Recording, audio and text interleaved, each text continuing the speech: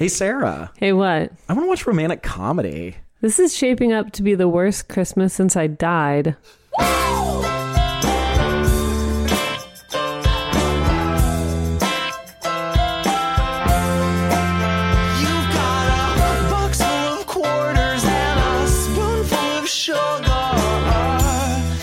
Well, hello. Hello. And welcome to romanticcomedicommentary.com, or as Sarah likes to call it. Romcomcom.com. And we're in the holiday season. It's the holiday season. Whoop-de-doo. And doodly-dop. I don't know anymore. And don't forget to climb up the top. He'll be coming down the chimney now. Right? Is that the rest of the song? Yeah. Oh, I didn't know. I'm learning. Cool. I like to just set up things not at all. And then see where I go. Well, yeah, because you seem to know where to take things. This week, right. It is Christmas season, and we are going to try to pack this month with some good Christmas rom-coms. Good. We are, however, starting with not a good. Not good, and maybe not a rom-com. And not a Christmas movie. Well. It's not. Well. It isn't. I mean, it really isn't. This week we are doing The Spirit of Christmas, a 2015. It's listed as a drama mystery. Ooh. A dream mystery. Well, this is just bullshit. What? 96% of Google users like this movie. Well, yeah. We've long given up on Google. It says on IMDb 6.5. No. There's absolutely no way. But I have a few choice IMDb's to read because they're freaking hilarious. Most people are like, I watch a lot of these. This is interesting. It was good. Oh, wait, can I ask you a question before we start? Sure. Was this a real in theaters movie? No. No, it was on Lifetime first. That I wanted to know if it was a Hallmark or a Lifetime, because there's no way this was a real. Yeah. December 18th, 2015. Lifetime. Wow. Okay, that answers a lot of questions. Yeah, and it has the lead actress. Her name is Jen Lilly, I believe. Yeah, Jen Lilly, who is in a ton of these. Well, the thing with these, and if you've even kind of seen like B-list celebrities, when they get in the niche of these, they ride them. Because I think I read they make a bunch of money. And I bet, I'm almost sure I read they bang these out in a couple weeks. Oh, yeah. And they're just in and out. Oh, yeah. Well, she does she did Days of Our Lives up until 2018. And then she would just do these. And it's like, she's crushing it. Yeah, well, because you can be a working actor or actress. These are probably all shot in God, where is it in Canada that they all the movies and things get shot? I guarantee you that's where this got shot. Actually, it didn't. Oh, it was in Massachusetts. No. No, because they needed this specific place. Because the script demanded that level of respect. It was filmed at the historic Proctor Mansion Inn, located in Wrentham, Massachusetts, and the Harding Allen Estate, located in Barre, Massachusetts. There you go. I am shocked. And it played against Hallmark's premiere of a movie called A Christmas Melody, which featured a jazz version of Jingle Bells on its soundtrack, performed by Jen Lilly for her Tinseltime Christmas album. So Jen Lilly is a double threat. Oh my goodness. Yeah. She's all over the place. Yeah. Oh. She's crushing it. Do you have any friends that are into these types of movies, like the Hallmark specifically? Well, I was talking to my parents about them. Oh, that's a good start. And they were like, oh, yeah, we've been talking to people who we never expected to like these. And like one of my dad's law partners, it was like, oh, yeah, I kind of watch a lot of them. And like just people you don't expect, you're like, oh, huh, they're a thing. They're almost... The few of them I've seen and the fact that people get into them, I imagine it has to be like when I sit down and watch an episode of Monk with Tony Shalhoub. Oh, absolutely. Where it's the formula and you can just sit there and do other things. It's like women like Law and Order and Law and Order SVU. Just the formula. It's boom, boom, boom. Well, Malcolm Gladwell has a theory about these, why especially women are obsessed with these kind of formulaic things. And he said that, there are like 4 different kinds of stories. There's, I can't say it right, but there's the Northern, which is about, it's kind of like a Serpico story. It's like one man against the system, which is rotten from the inside. but he's on the inside working to fix it. There's the Western, which is one man, and there's no system, and he's making his own law. And a lot of men like that shit. That's what most sci-fi is as well, is a Western theme. Yeah. There's the Eastern, which is the law and orders and the formulaic, and it's a system, and every week that system stays the same, and the person lives within that system. Is the fourth one the South? Yeah, the fourth one is the South, which is that the system is corrupt, but it takes someone from the outside to come in and fix it. So like John Grisham novels, every John Grisham novel has someone from the outside to come in and fix this corrupt system. Proud of myself for remembering that. So wait, then why does he think, where's what one women like fall into? The Eastern. The Eastern one? Oh, because it's formulaic and boom, boom, boom. Mm-hmm. And it lives within that, and people get what they deserve. And, because, I listen to My Favorite Murder and some other true crime podcasts, and women like these true crime stuff because we are the people who experience a lot of these crimes, and to prepare ourselves, and we are the weaker sex, and to, learn about these crimes, and then also to hear them being solved, or to see people get their comeuppance, it's satisfying. Well, yeah, you and I were even talking about one time, you really like Dirty John? Yeah. And like I said, it just didn't resonate with me. And what I think we kind of landed on was because you could relate to many, like the things said in it were like within your world of experience. And to me, well, Andy's from Dayton. Well, yeah, that, but also for me, it's like, oh, what do you mean? Someone tried taking advantage of me? Like, fuck that guy. It's so outside of my sphere that I was like, yeah, I guess this is interesting ish, but I wasn't like on the edge of my seat. Whereas you and every other girl I knew, that.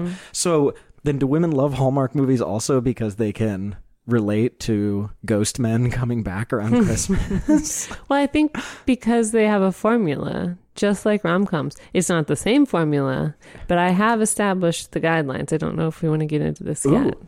That's up to you. Well, should we go over the movie first? Yeah. Do you want to tell me what this movie's about? Sure. So Kate is a overworked workaholic lawyer in Boston whose boss sends her to this inn in somewhere in New England because it needs to be sold by the end of December, within 3 weeks, appraised and sold because some senator is dying. I couldn't come up with what the hell was going on there. Anyway, she arrives at the inn, and the innkeeper is closing up because he always closes for 12 days before Christmas. And she says, well, I need you to appraise this. The last appraiser just ran out screaming.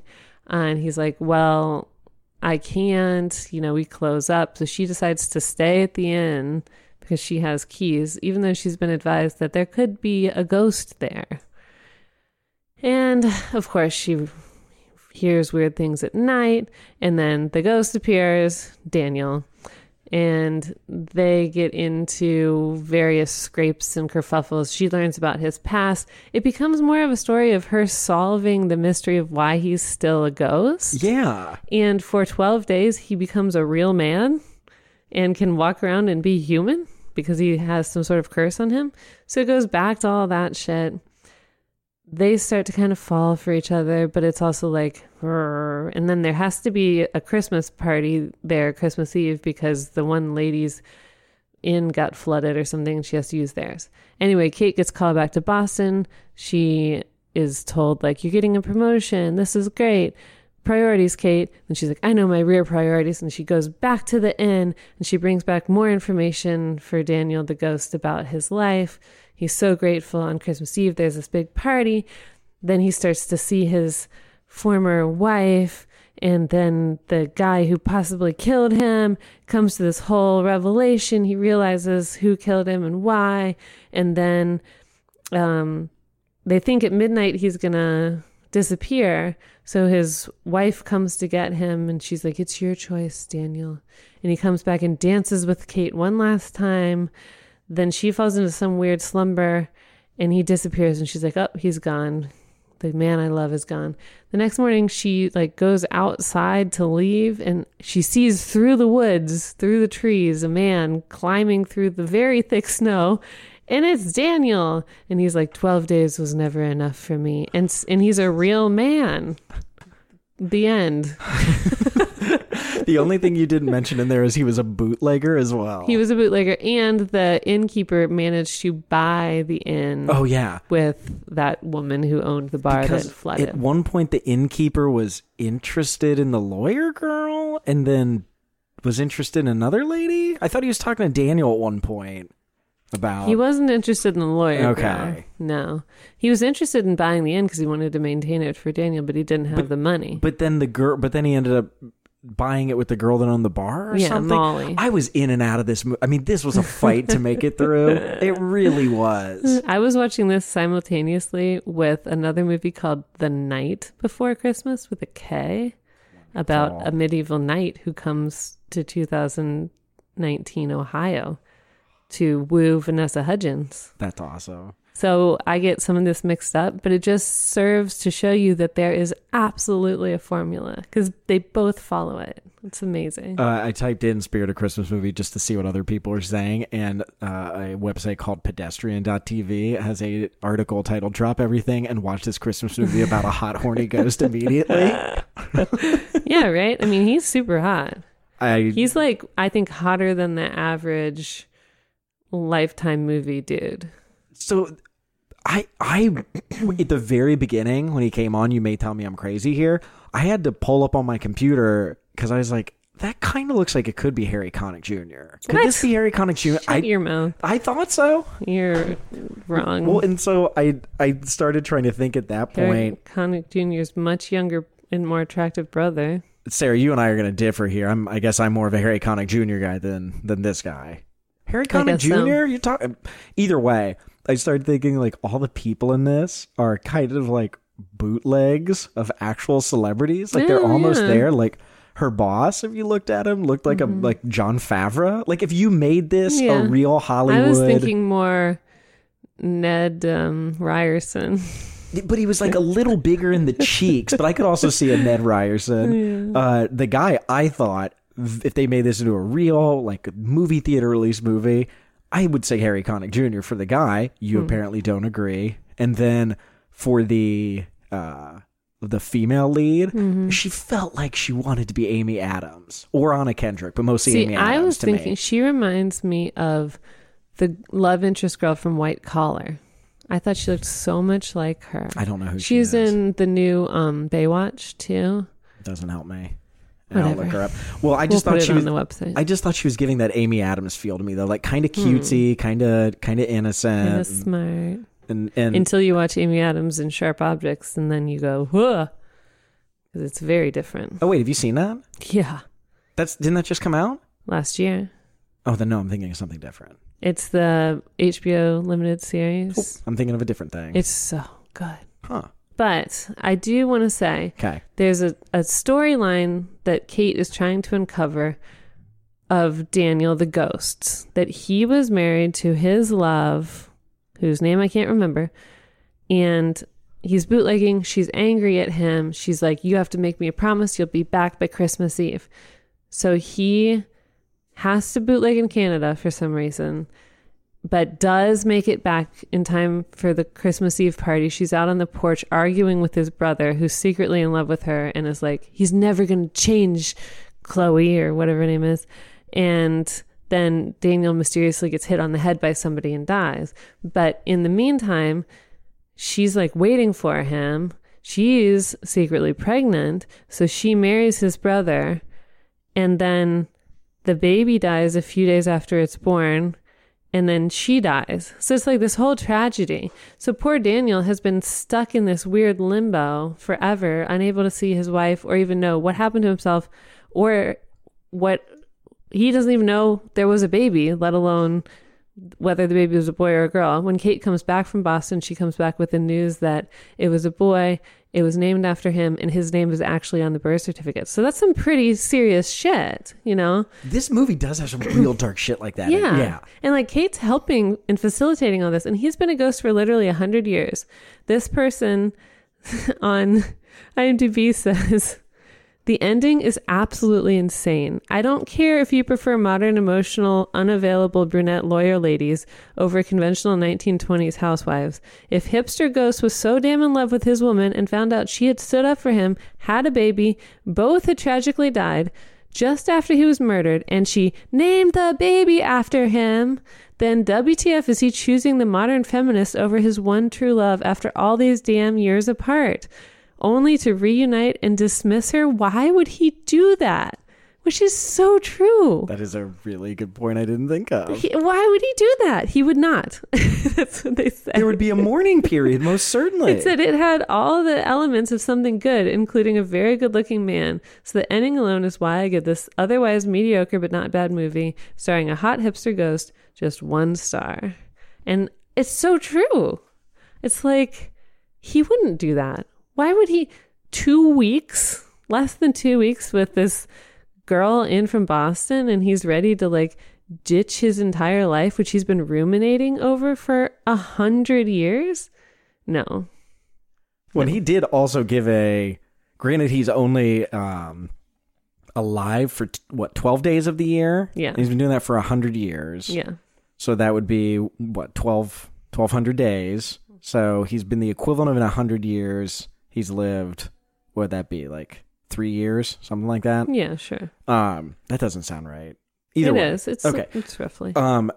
But so maybe he's had some time to kind of come to grips with just whatever, like, you know, she passed away or whatever. But he's also been in a terrible limbo. It sounds like. Yeah, he's like the dark times when I'm not alive. He gave I'm stuck. Horrifying description. Yeah, it was like I can't move, or I can't do. He gave a couple I can't do things, and it was like all I can do is. And she jumped be in the darkness. And she jumped over that shit real quick. She's like, too. Well, do. Yeah, it's like, oh wait, no, this guy's telling me like that there's something wait for after me. death. I am fine with 12 days. She finally like admits her love for him on Christmas Eve, and she's like, 12 days is enough for me. And he's like, Lord. No, it's not, Kate. You have to go on without me. What happened in this poor woman's life? Yeah, right? That she's forced to run to a ghost she can see 12 days of the year, that she's only known for 12 days at that point, and went to New York for some of it, or Boston, so she wasn't even there a full 12 days. Right. What person has hurt this woman in her life? I don't think it's that anyone has hurt her. I think it's that she's never let anybody in because she's such a workaholic. Mm-hmm. And like, you know, she's always like broken up with guys, or they've broken up with her. They show in the beginning of the film this guy breaking up with her, and she's not fazed at all. She's like, yeah, this isn't going to work. Like, I knew it wasn't going to work. Like, I think he's the first one to get under her skin. And she's like, he's the one for me. This ghost man. Oh my God. I also have to... I have to say, this other 1-star review says, horrible ending. The first 1-star review was by Claudia Constance. And this 1-star review is Hunter Lee Howell. These are screen names. Watched this movie around Christmas time and it was okay. I enjoyed the whole killing by the best friend thing. It made it interesting for a Hallmark movie. But when it got to the end and he came back to life 100 years later, young and hot, simply because he wanted to, that's where I drew the line. That has to be the stupidest reason for bringing someone back to life in a movie. And also screw that guy for putting the owner of the hotel through all that, having to close the hotel on Christmas week every year because Daniel gets pissy at Christmas, only to find out that he can just Jesus himself back to life because he felt like it. It's a horrible ending and it ruined the movie and I'll never watch it again. Jesus himself back. I didn't even think of that. This poor guy running the inn is just being That's like high time. By a ghost. Yeah. Like from December 12th to December 24th. A Massachusetts snowy town. It's like something out of White Christmas. Oh my goodness. The other thing that annoys me is the 12 days of Christmas. Those are not the 12 days of Christmas. The first day of the 12 days of Christmas in the traditional sense is December 25th. And then it goes until Epiphany, which is January 6th, the day that the wise men make it to Jesus's manger. I'm sure at some time in my, God, what is it? 8th grade, 4 years of high school, 4 years, in my 16 years of Catholic You've education, never known that? I'm sure I did at some point. Okay. Well, But those are the as you were 12 telling me fucking days that, of Christmas. that was revelatory. And each day, especially in England, and there's a whole thing where you celebrate certain things each day in old-timey England, like Dickensian England. And so those are the fucking 12 days of Christmas that they sing about in the song. Not the 12th to the 24th. It's the 25th to the 6th. That's what it is. But I was not whatever. I was not paying attention to this movie because I never even made the connection of he's around for 12 days and it's 12 days of Christmas. No, I was just... And he plays it on the piano, and that's him playing. Oh, is it? Yeah. When oh my God. So he's like, they're saying a hipster, and he really does look like one of this. Hipster vibe. And he gets behind the fucking bar and is giving he sounded like a hipster. He gave a rundown of needing to get like the right ingredients. Oh my God. Oh my like, Lord. if you use egg whites in something, I'm going to scream because that's such like a throwback. He doesn't realize how on point he really is. So then this other person gives it a 1-star review, BJSM-7 1022. And this person provides an alternate ending. Ooh. He or she says, I agree with all the reviews posted here. I watched this on TV when it came out, but I could swear there was an alternate ending. This is what happens. Kate runs out to the edge of the property, hoping to see that the figure walking toward her is Daniel.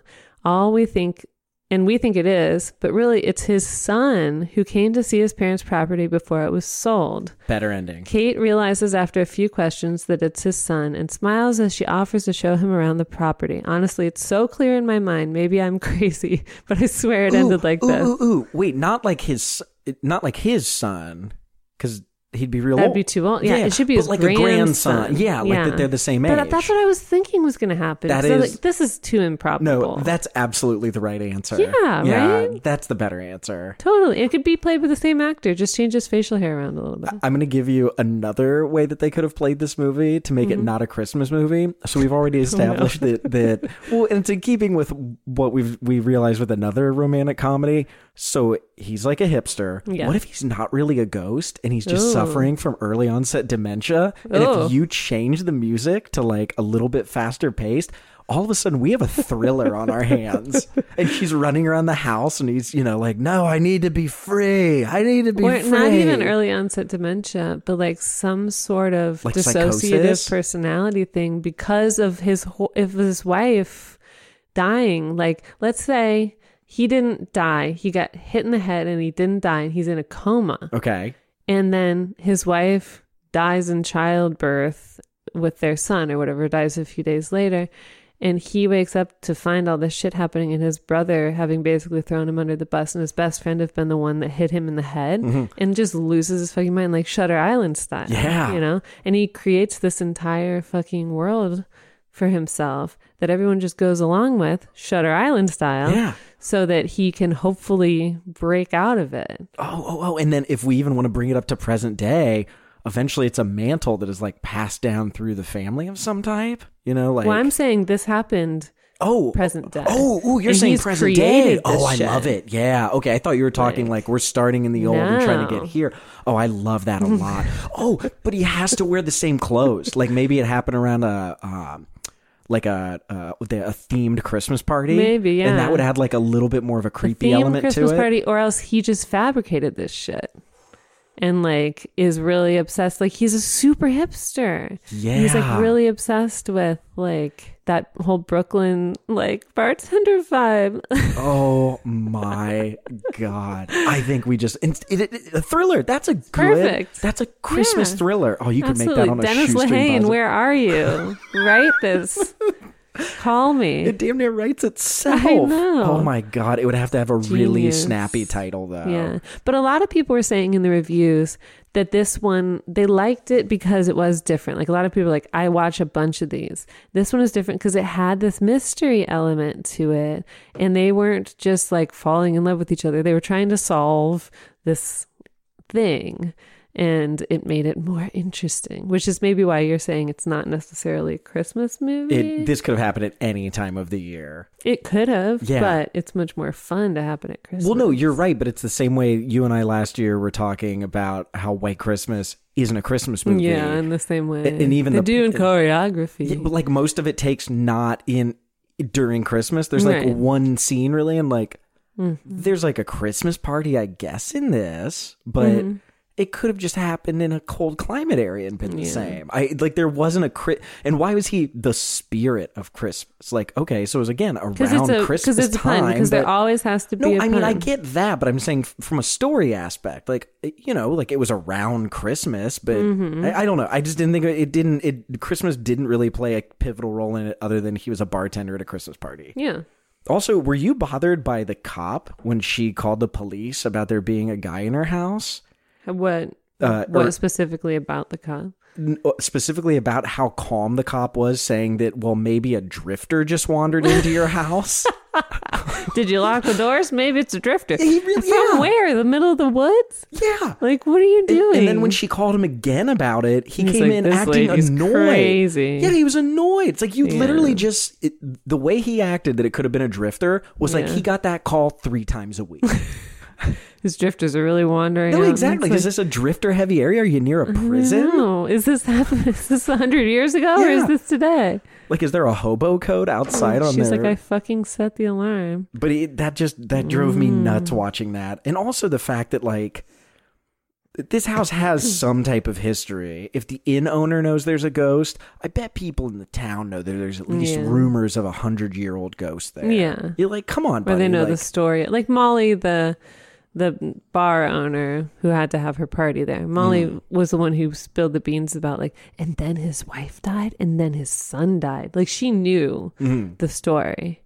And Kate's like, "Whoa, that's good information." And Daniel's like, "What the fuck?" And he like got legitimately upset, which he should.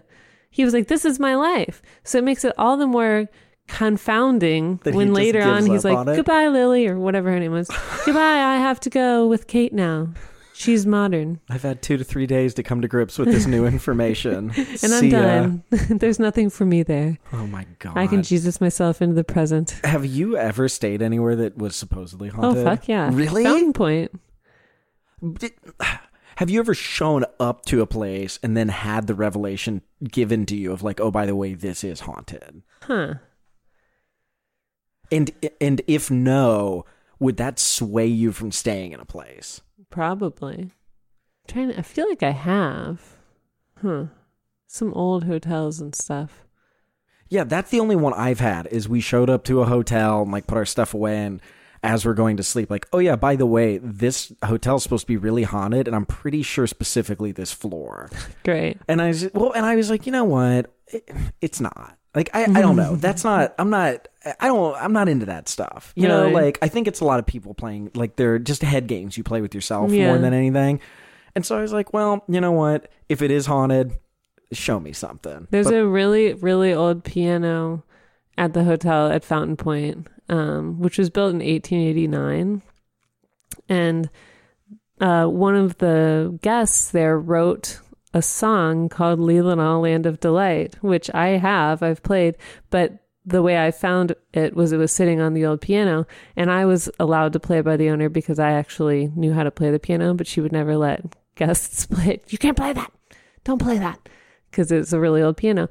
But I played Leelanau, Land of Delight, and I would play it on that piano a lot because, you know, that was where she wrote it, and it was kind of cool. And I swear I could hear someone like kind of singing it along with me, just like high, like kind of a high old voice, like I was right off of this main stairway, and I swear I could hear someone like in that other room, like over by the stairs, like kind of singing it with me. It was weird. See, that sounds creepy. Yeah, but my mind immediately goes to, well, yeah, it's probably like a weird echo of your voice going somewhere. Yeah. I was hoping you were going to say that you like saw a key move next to you. Like the someone other was weird playing. thing is, your eyes lit up. Well, the other weird thing is we worked in the office, which is in the back part of the hotel, and across from us is an old phone booth, and built in, it's not like an actual like out stationary booth, it's like built into the wall, and next to it is, under the stairs, our games closet, which is, if you've seen Royal Tenenbaums, it's just like that games closet. It is chock full from floor to ceiling with games, and it's all under the stairs. And that door tends to stick and then randomly open when you're like least expecting it. So if you're sitting in the office, there's a big glass window and you can see directly across from you. I'm just sitting there reading Harry Potter, and the door will just open and you're like, ah! But we established that there's a loose floorboard. So if someone walks by and then jostles that floorboard, a couple of minutes later, it'll settle again and then the door will open. So it's like enough to freak you out, but there is an explanation for it.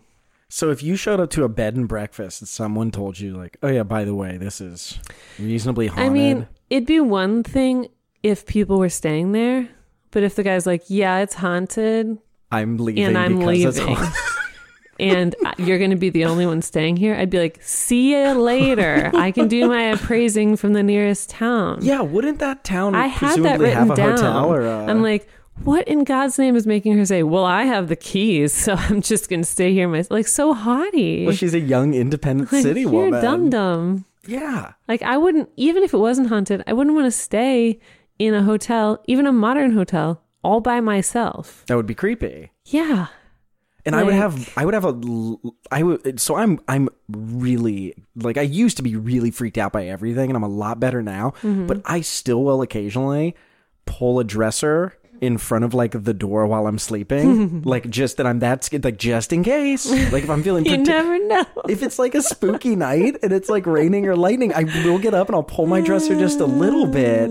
And one time someone, like a friend, came over and had to get in, and they tried opening the door, and they were like, wait, what the fuck was that? And they go walk in there like, did you pull your dresser in front of the door because you were scared? I'm like, no, I didn't. Not me. Yeah, you did. Like, yeah, I did. Yeah. At Fountain Point, we were up on the third floor, which is where the eaves are. So in a lot of the rooms, there are these little like we call them midget doors, like these little doors that slide, and then you have access to the eaves. Like, you know, if there's a triangle of the roof line, then your room kind of comes to where that, you know, the line of your room, and then there's that little part that you could get into to store boxes and things.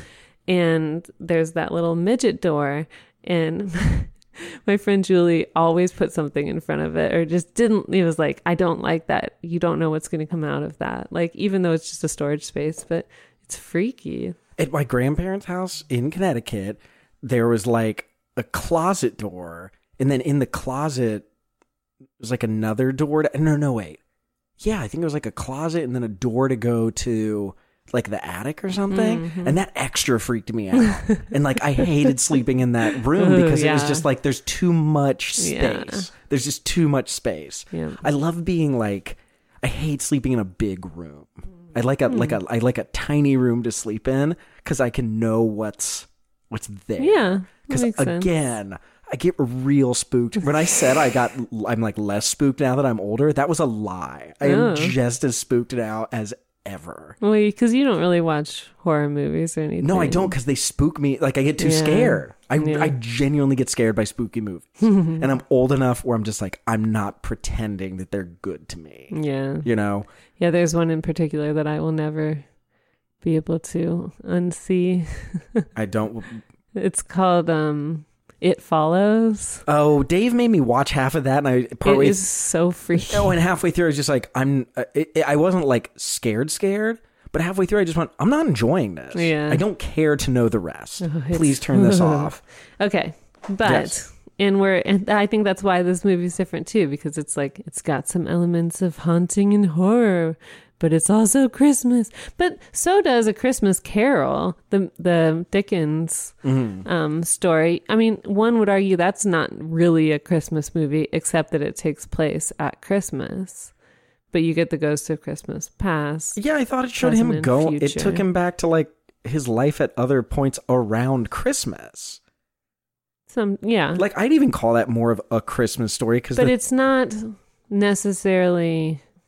Yeah, okay. For it goes to make a point in general, you don't need to take a person to Christmas. The story is about him becoming a better person, but it's not necessarily like about Christmas. It's not, but Christmas is, I would argue, a much more integral part of that. Yeah. That story than this one. Just like with Christmas Carol, the spirit of Christmas is about opening your heart. Oh, gosh. And, being, she opens her heart. She was so closed off and, unsentimental. And he, allows himself to be helped and figure out this curse thing. And they both, are giving to each other, and they open themselves up to something that neither of them had done before and made them stuck in their ways. Yeah. Okay. I'm with you. Yeah. At the end, she was still an independent woman who don't need no man, but she chose one. Yeah, she chose one. Yes. You also know that if this did make me think if rum running was still a thing, like if it's still prohibition or prohibition got passed. We prefer the term rum runners to bootleggers. Remember? Oh yeah. He's like, well, we call ourselves rum runners. But that's actually the other question. Was it rum running up here in the northern parts? I know. Like, wouldn't it be like whiskey runners or bootleggers? Yeah. I think rum running. Was boats down where you were actually making rum. Sugarcane, yeah. Okay, because but you do realize that if that was a thing, like today, there's a real good chance your husband and I would be involved in some sort of rum or some sort of bootlegging operation. Great. Okay, so you seem to not have been aware of that. Cry and make him promise me to be back on Christmas Day, and then you'd hit him with a rock. And we'd be in a real mess. We'd be in a dill of a pickle. And then where would I haunt? Okay, but we do have to get into the tropes of these movies because they are different from the typical rom-com tropes. And here's what I have found from watching this and about 3 others. Oh, okay. Including another one called The Night Before Christmas. K-N-I-G-H-T, about a 14th century knight who is somehow transported to modern day Ohio. The things that are always there are the lead girl is missing either one or both parents, which Kate is. I didn't expect you to get this specific. Okay. She has experienced a bad breakup or is disillusioned about men, has some sort of breakup situation. Okay. The man that is introduced as the male lead is in some sort of a weird situation so that he is not a viable option for her or is not a threat to her. Okay. Does that make sense? Like he's not coming at her in a typical way so that she is more off of her guard. It's not like in a normal rom-com that there's a reason they can't be together. It's that he is not even a viable suitor to begin with. Like in this, he's a ghost. Yeah, you can't date a ghost, we thought. Right. And yet this movie showed us wrong. Right. In the other one, he's a 14th century knight. You can't date a 14th century knight. She's pretty sure he has a head injury the whole time. Like that's so she has her guard down, which allows her to stay open to this guy, which really makes their relationship grow, And then it's like backpedaling through wet sand. You just can't get back to where you were. All of a sudden, you're in love with this guy. Is that a saying? Nope, I just made it up. I love it. I love it so much. That was so confident. Oh, my God. I love it. Wonderful. Oh, man. They always end up together in the end. Always. That's just... Even if you're like, how is this going to happen? This can't happen. We've got 5. They do. They always do. We've got 45 seconds left and he's still a ghost. Look at what I did here. It's always female centric. So, very female heavy about the girl and her feelings. The guy is catering to her, There's always a best friend or a sister who gives advice. Sometimes it's almost always the mom who's dead. So sometimes it's the dad that she has a really close relationship with. And he's like the one who's telling her like, you got to keep your heart open. Maybe that guy is a knight. Yeah. He doesn't have a head trauma. Maybe we should believe him, you know? He said a lot of compelling things. And the other thing that's really weird about these is they almost always involve a cop somehow, which I guess is how, you know, the guy is usually in a weird situation, which would somehow then involve a cop. Like, if the lead is a woman, she would presumably be threatened by a man saying he's a knight, right? Or a or ghost. He drove her car, which he called a steel stallion, and then left it in the middle of the road. Was it a Mustang by chance? No, it was an SUV. That would have made a lot more sense. Yeah. Been a funny little... Your steel steed. But the cop is always friendly. And a lot of times the cop had some sort of family connection, like was friends with your dad or something. It's like, you know, or in this case, the cop is the bar owner's brother, who then has to use your... This is uncanny to me that you've watched 4 or 5 of these and that you're getting... And they're all like this. That's ridiculous. A lot of times, we didn't get it so much in this one, but a lot of times the female lead compares all of her relationships to that of her parents. She idealizes her parents' relationship and I always wanted something like you and mom had before she passed. You know, you had an idyllic relationship. So she's never really finding that Prince Charming herself. It often involves magic or fantasy or the granting of wishes or some sort of weird supernatural thing. And it's always like, how did this happen? This is amazing. It's a Christmas miracle. Oh, gosh. You know? There is always a title pun. I shouldn't say always. There's almost always a pun in the title. We certainly got that with Spirit of Christmas. Come on. Or some sort of play on words that hints at, you know, what's going to happen in the movie. Like Jen Lilly has been in a bunch of these. There's one about to come out that Jen's in called Angel Falls, a novel holiday, in which she's a writer. There's one called Love Unleashed, and she has a dog. Wait. There's one called Mingle All the Way, and the guy's holding up a mistletoe that they're both standing under. Mingle All the Way. Mm-hmm. Harvest Love is this new fall one. Eat, Play, Love, where she's a... Is there a dog? Yes, a dog. She's a vet. Vet. Yeah. Then she gets into some other, like, true crime ones. Mommy, I didn't do it. Or The Encounter. The Spirit of Christmas. Just so funny. One Small Hitch about a wedding. So, you know, there's a pun. And then... these always have a party. Some sort of usually Christmas Eve party in which things are all culminating. You know, it's like you gotta get ready for the party, the Christmas Eve party, the whatever party, you know, or everything's gonna end or whatever, you know. The party is a pivotal plot element. Yeah. It's like where... it's the climax scene. So I started looking up if there were any other good puns, and I stumbled onto a movie we may actually have to do for this Christmas season. 12 Dates of Christmas. Oh. Mark Paul Gosselaar. Goslin? No, Gosselaar. Gosler. Is that a guy? Yeah, it's Zach from... I mean, I'm staring at a picture of him and I don't recognize him. It's Zach from Bayside High.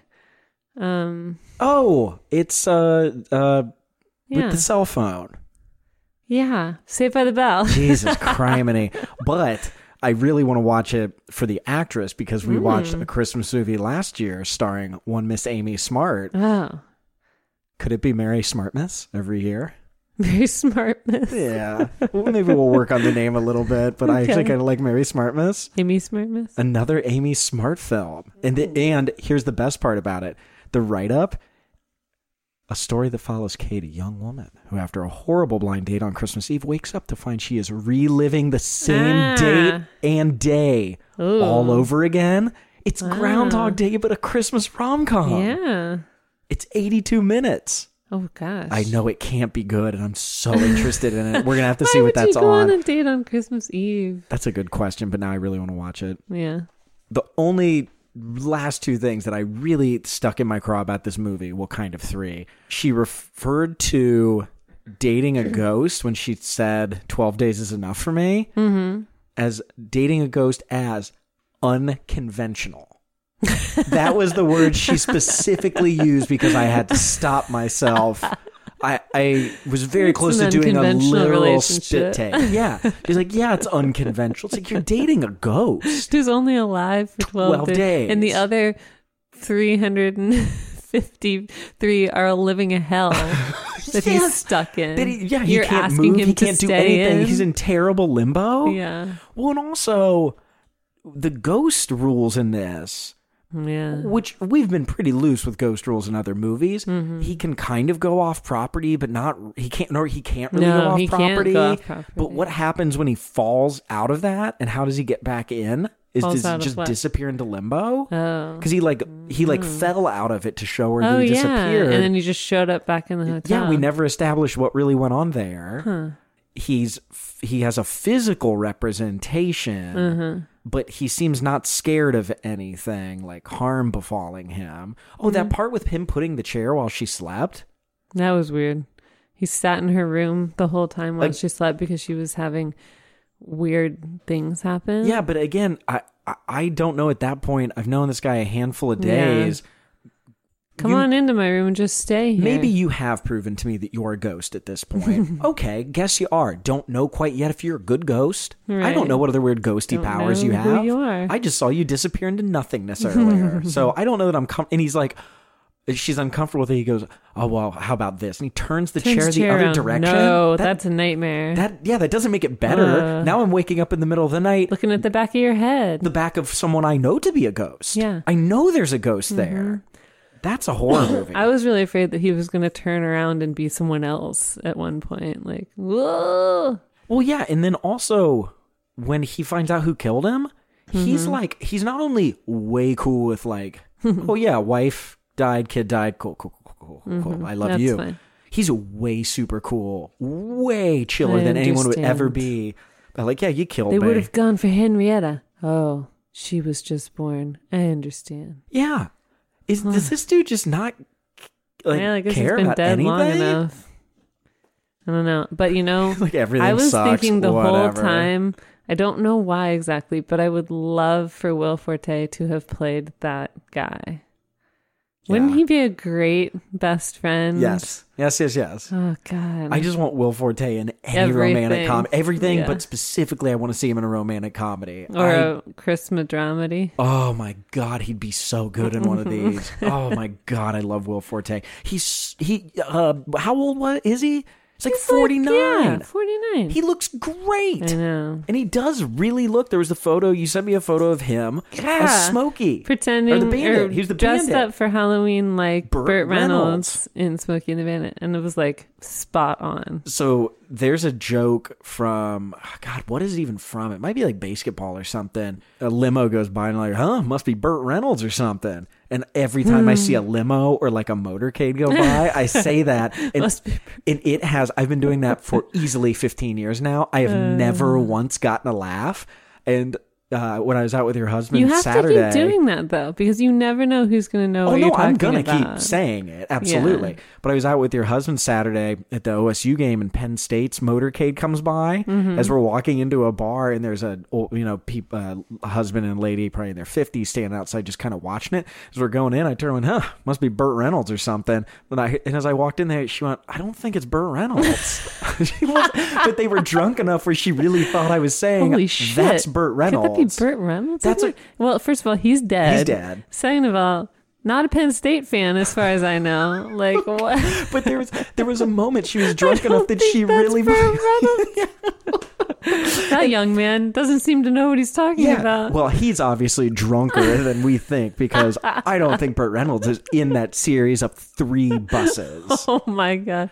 That's great. I know. I loved it. I do that all the time. Anytime somebody mentions the Rocky Mountains or something like that, I always like mumble to myself like, that John Denver's full of shit, man. Just to see if like anyone knows that reference. I number one, what? I know that reference. What's it from? Dumb and Dumber. That's right.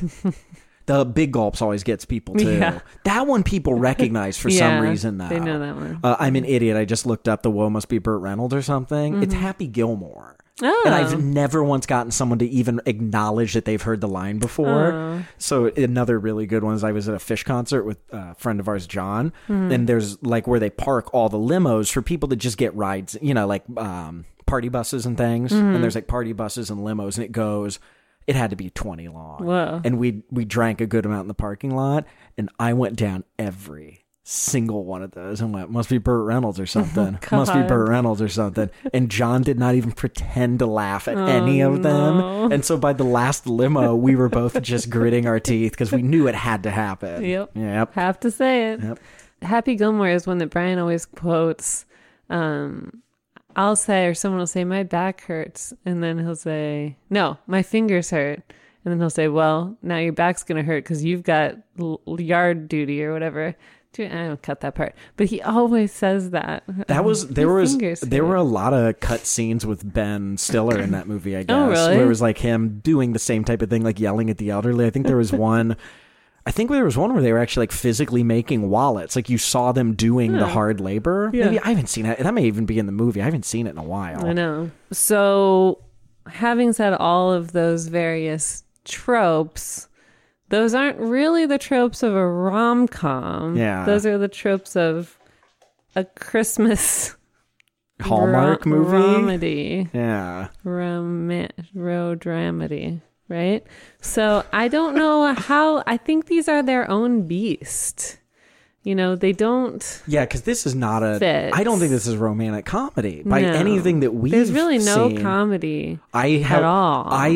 At the end, I wrote that I didn't laugh a single time, and I'm really easy to make laugh. Literally the only time that I chuckled slightly was she comes back from Boston and she asks him, you seen any ghosts lately? And he says, only when I look in the mirror.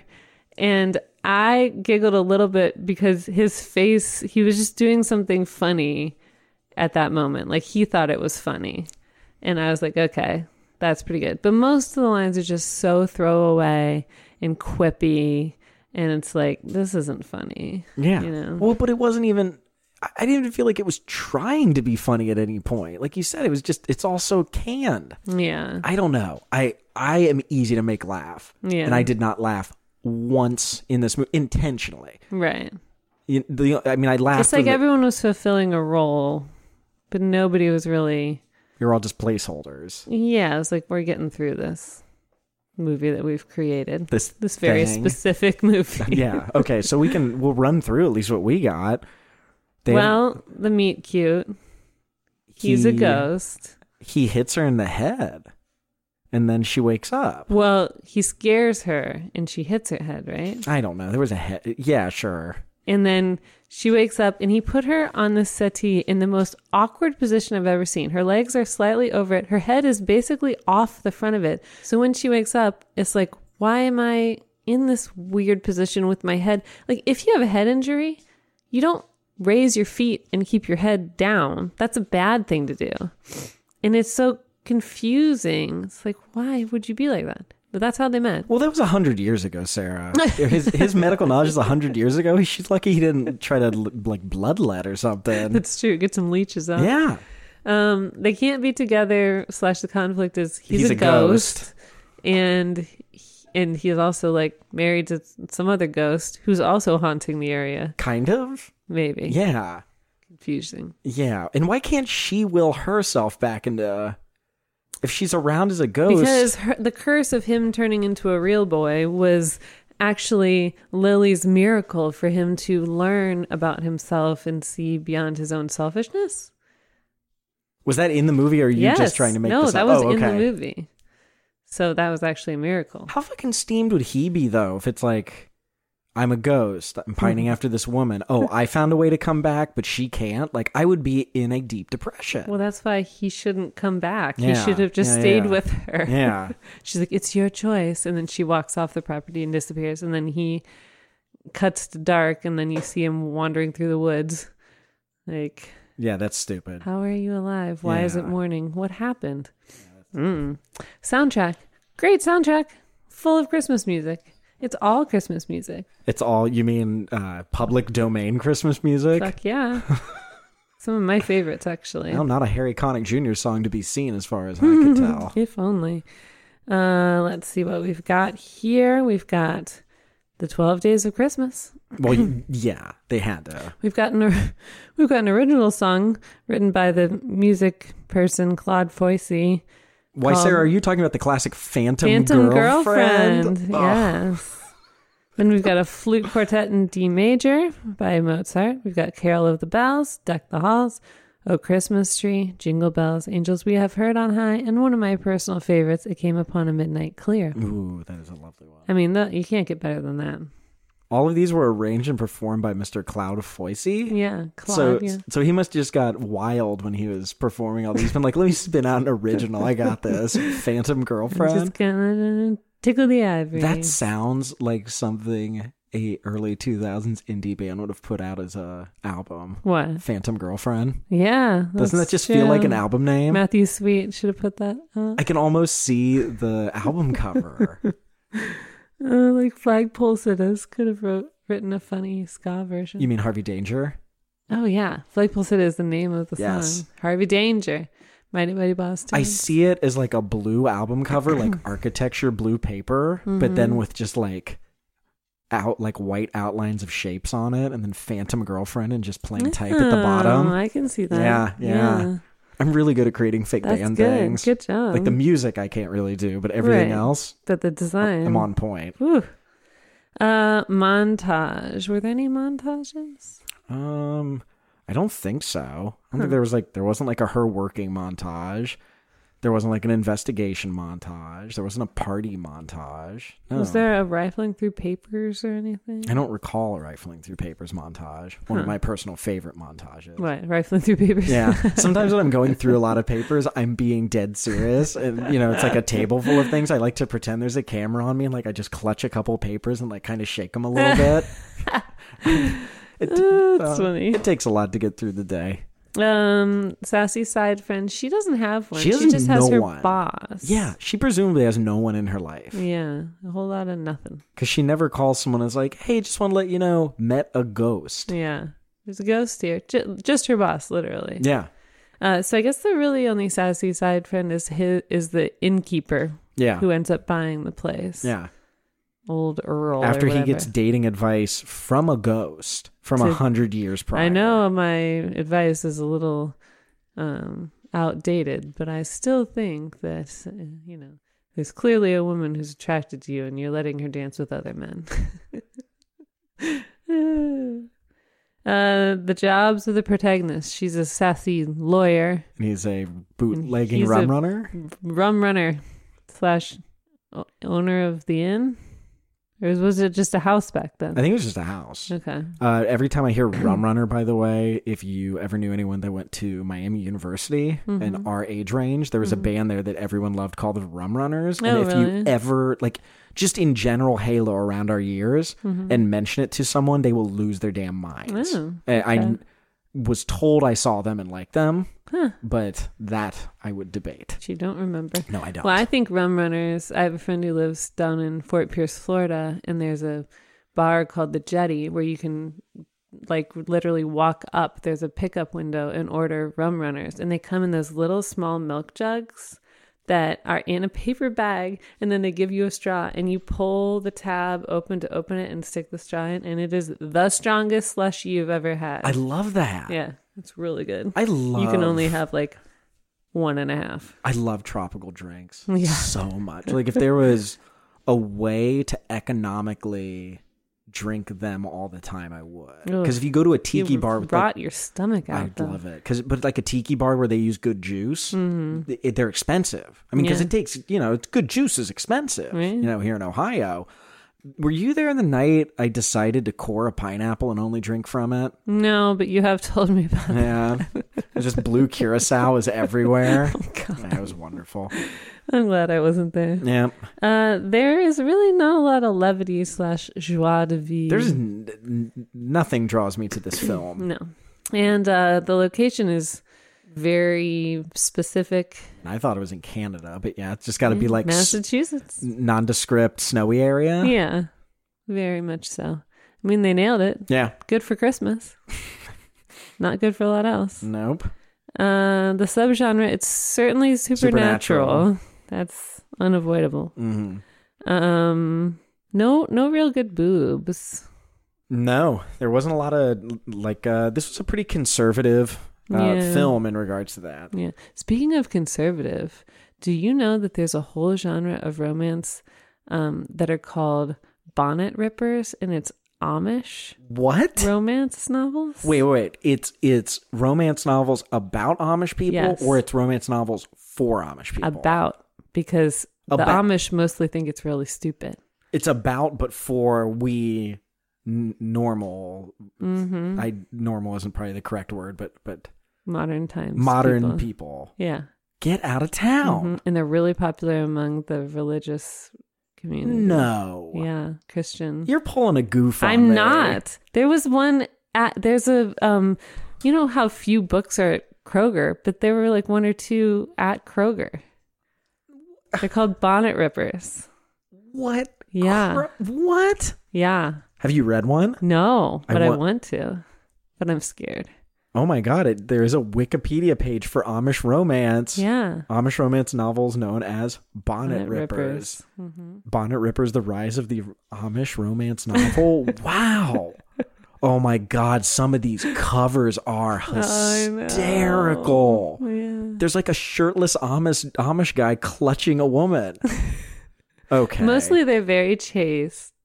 And they appeal to the woman who wants romance without necessarily all of the sex and wants it in a very kind of prescribed way. Do you know, just earlier today, within 2 hours of this recording, I told someone, a friend, Dave, who will be on an episode soon, that he would be good at writing beach romance novels. And I meant it as a compliment. Huh. So that's very interesting. Maybe he needs to get into bonnet rippers. Yeah. Oh my God. Although I think he may go off the rails and not be. No, it wouldn't be a bonnet. Oh my God. There's one called The Prodigal that has just two normal looking Amish people, but the lady is kind of looking off over her shoulder in a forlorn fashion while the guy with the hat is kind of like giving a haughty look. Wow. Yeah. Okay. So anyway, there's that. Yep. Going back to the tropes, though, there's not a ton else. There's no real physical comedy because there's no real comedy. I would argue, honestly, I don't think there was that much romance in it. Like, she met a ghost. Yeah. Like, but where did it's they? It's not until the end. And it comes. Climax. And it comes real quick. She and fixes real his heavy. tie, and then all of a sudden she kisses him. Yeah. There's not. We don't see. What do you connect with a ghost over to? Right. Where's your relationship? His dead wife. Apparently, that was the spark that started the embers of their relationship aflame. Dead wife, dead kid. Yeek. I don't know. No cameos. No. Although that would be really funny to get like Henry Winkler to tell me Paul Giamatti would not have been out of place walking through this. God. Paul Giamatti at that scene ordering a drink. Great. Paul Giamatti as Emmy, like somebody's dad or something, or in the old times, like what if he was the gangster that who sent what's his name to kill what's his name? Paul Giamatti as her boss would be good too. Oh my gosh, yeah. I don't care what you're doing there. Get priorities, Kate. Yes. Priorities. I love Paul Giamatti. Real world advice / learning moments. Open your heart to the Christmas spirit. To ghosts? Yeah. But it wasn't a Christmas spirit. She opened her heart to like a dude. Use a ghost. Use a spirit. Length of the movie is correct. Hour 30. Yeah. Hour 30, hour 31. Right in there. Yep.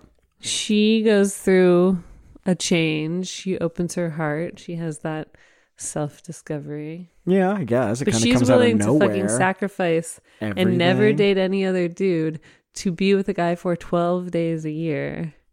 That's not good. Yeah. Well, and then also, you're going to have a lot happen in a year. You're going to be chatterboxing this poor guy's ear off, and then you're going to, what's new with you? When's she going to start figuring out that this is totally untenable? like January 11th, you're like, oh, this is a bad idea. I would actually say she'd probably make it at least 3 years. 3 years? I really think this woman, after 12 days, she's that hooked on a 100-year-old ghost. She's at least making it a couple years. Do you think if he's a real boy that he has working sperm? Yeah. Oh, that's a good. Yeah, I would think. Yeah. So she could have the kid. Yeah. Huh. But that would also be, then he's like in a limbo for a year, wondering what's happening to his kid. Yeah. This is a horror story. I mean, like really, the ending of it. Love turns dark. There's nothing about this ending based on the argument you read and what we're piecing together that makes this a happy ending. Or does he age now? Oh yeah. Does he age normal?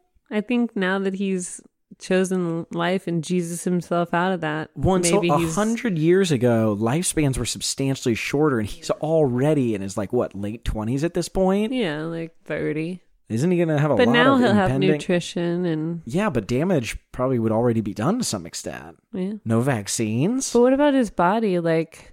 Well, he's been hitting the gym. Apparently heaven has a gym. But he gets in... I don't think he has a body when he's not... in those 12 days. It sounds like he's just lost in the darkness. Yes. And then the body materializes again. What do you do with that body? Can it be given vaccines? Do they disappear when your body disappears? That's a good question. Does it just reset every time? Yeah. No, they didn't think that much ghost logic through this. Yeah, it's probably a bad idea. So then if an alien... came to... I mean, if an alien came down looking for a Christmas romance... Yeah, maybe that's the better question, because this is not a romantic comedy. No, I think we would both all. say that. I wouldn't even give it a 5. I mean, I give it maybe a 5 and call it dead. Like it has... No. You think you'd give it lower than a 5? Yeah, like a 3. Okay. 2. But if you're looking for like, hey, there's this whole genre of Christmas movies out there. Mm-hmm. You know, this romantic-ish Christmas movies. Yeah. That don't really satiate normal itches. That's a whole other issue. Yeah. Okay. Normal itches. Yeah, then I would put it at probably like an 8.5 because like you said, there's not a ton of reason why these two should be together or a lot of connection that you see. But from seeing for the research you've done into this genre, which is deeper than I would have done, this is pretty... But it fits. Yeah, it fits. It's got almost every trope in there. So don't watch it as romantic comedy. No. Watch if you just need filler on Christmas. Yeah. Do you put this on, Sarah, if relatives are in the house and you just need something to fill the silence? For sure. Because it's pretty safe. Oh, yeah. There's no real awkward scenes unless you have like a uncle who died rum running. Right. Yeah, that'd be a problem. Might drum up some bad memories. Or you live in an old hotel. Or if you have a ghost in the family right then. Right. It's in the room. Or somebody and her child died or, something like that. But in general, safe film to put on for the holidays. Yeah. Okay. So what else do we have? So Cody wrote into us saying the last movie, Sleeping with Other People, we were trying to decide who would replace Jason Sudeikis. Mm-hmm. And Cody suggested Jason Segel. Which I was interested in. I like your it. Opinion. No, I think I like it. You think he could pull off? Does he have enough? Oddly cut, like the confidence? Yeah. Sarah, he does. Because remember, and he did it almost to like a creepy extent, but I think he could dial back the creepy from Knocked Up. Because he did kind of play that super confident. Yeah, that really over the top confident dude. I think he could, because if he tied that in with kind of his normal type of comedy, yeah, I think I could see Jason Segel doing it, because he'd have to really commit, because I think so much of his comedy comes in his vacillation between man and boy kind of stuff, I think that could kind of work in this role though a little bit. I think so. I think it would bring something different to the genre, the role. Yeah. Yeah. Because, I mean, Jason Sudeikis played it kind of, arrogant, goofy. I think bouncing between, like, kind of, confident adult and kind of goofy child thing, but still confident could really work out. Yeah. He just has to play a success, like a very successful, person. Yeah. I think he could do it, though. I do like that one. All right, Cody, we approve. You know who also I think would fit in there, and you're gonna call me crazy. All right. But I was watching just SNL YouTube videos because I have a lot of time on my hands, and that's what I do now. That and theme park videos. But that's a whole other depressing thing that I'm working my way through. Okay. But I watched a couple skits, and it was someone that is usually a very cool customer, all right, but kind of showed real comedic chops. You're gonna hate this at first, but really think about it. Ryan Gosling, because he can do comedy. Oh yeah, why would I hate that? Because the roles we've seen him in for this, he's played almost too stoic. I would say aloof. Yeah, and and that's not what this role is. But on SNL, the skits he was on there, he was very funny, and I mean, great comedic timing. I would put him. I think he could have crushed it, and he would have been great against Alison Brie too. Well, Jason Segel would be great with Alison Brie though too. God, Alison Brie is so good. Yeah, she is good. I could totally date her. You would totally date her. I think she would find me charming, Sarah. All right. Some women do. Somewhere. Somewhere. You'll find those women someday soon. Yeah. All right. Well, Sarah, if they want to give us any more feedback. Well, how about sticking with romcomcomdotcom on Instagram or Facebook, because I don't know what's going on with our email right now. But social media, yes. Try those, and we'll let and you know. And even our website, romcomcom.com, you can leave a message on the show on our website. Yeah, which is the name of the show. So yeah, let us know if there's any other good, I guess, these Christmassy do you guys type. have any that are your favorites? Is there one that really speaks to you? One that might actually cross over and be an actual rom-com instead of just like this weird Christmas subgenre, I guess. So cool. And then Sarah, if they loved our intro and outro themes, who sings that? This Is My Suitcase. What's the name of the song? Love. Off of The Keys to Cat Heaven. Yeah, check that out. Again, great local band. They just Joe just put out an album of children's songs under the name Classical Baby with his wife. So yeah, they wrote some of the songs. I think I saw a post. They wrote some of the songs on their honeymoon, something like that. So stop being so cute. Yeah, damn cute. So, all right, we'll check that out. But yeah, Sarah, I had fun, and I look forward to some more Christmas. Knock out some good Christmas ones this year. Merry Christmas. Happy Thanksgiving and all of those. And yada, yada, yada. Did you just yada yada the holidays? Yep. Goodbye. Bye.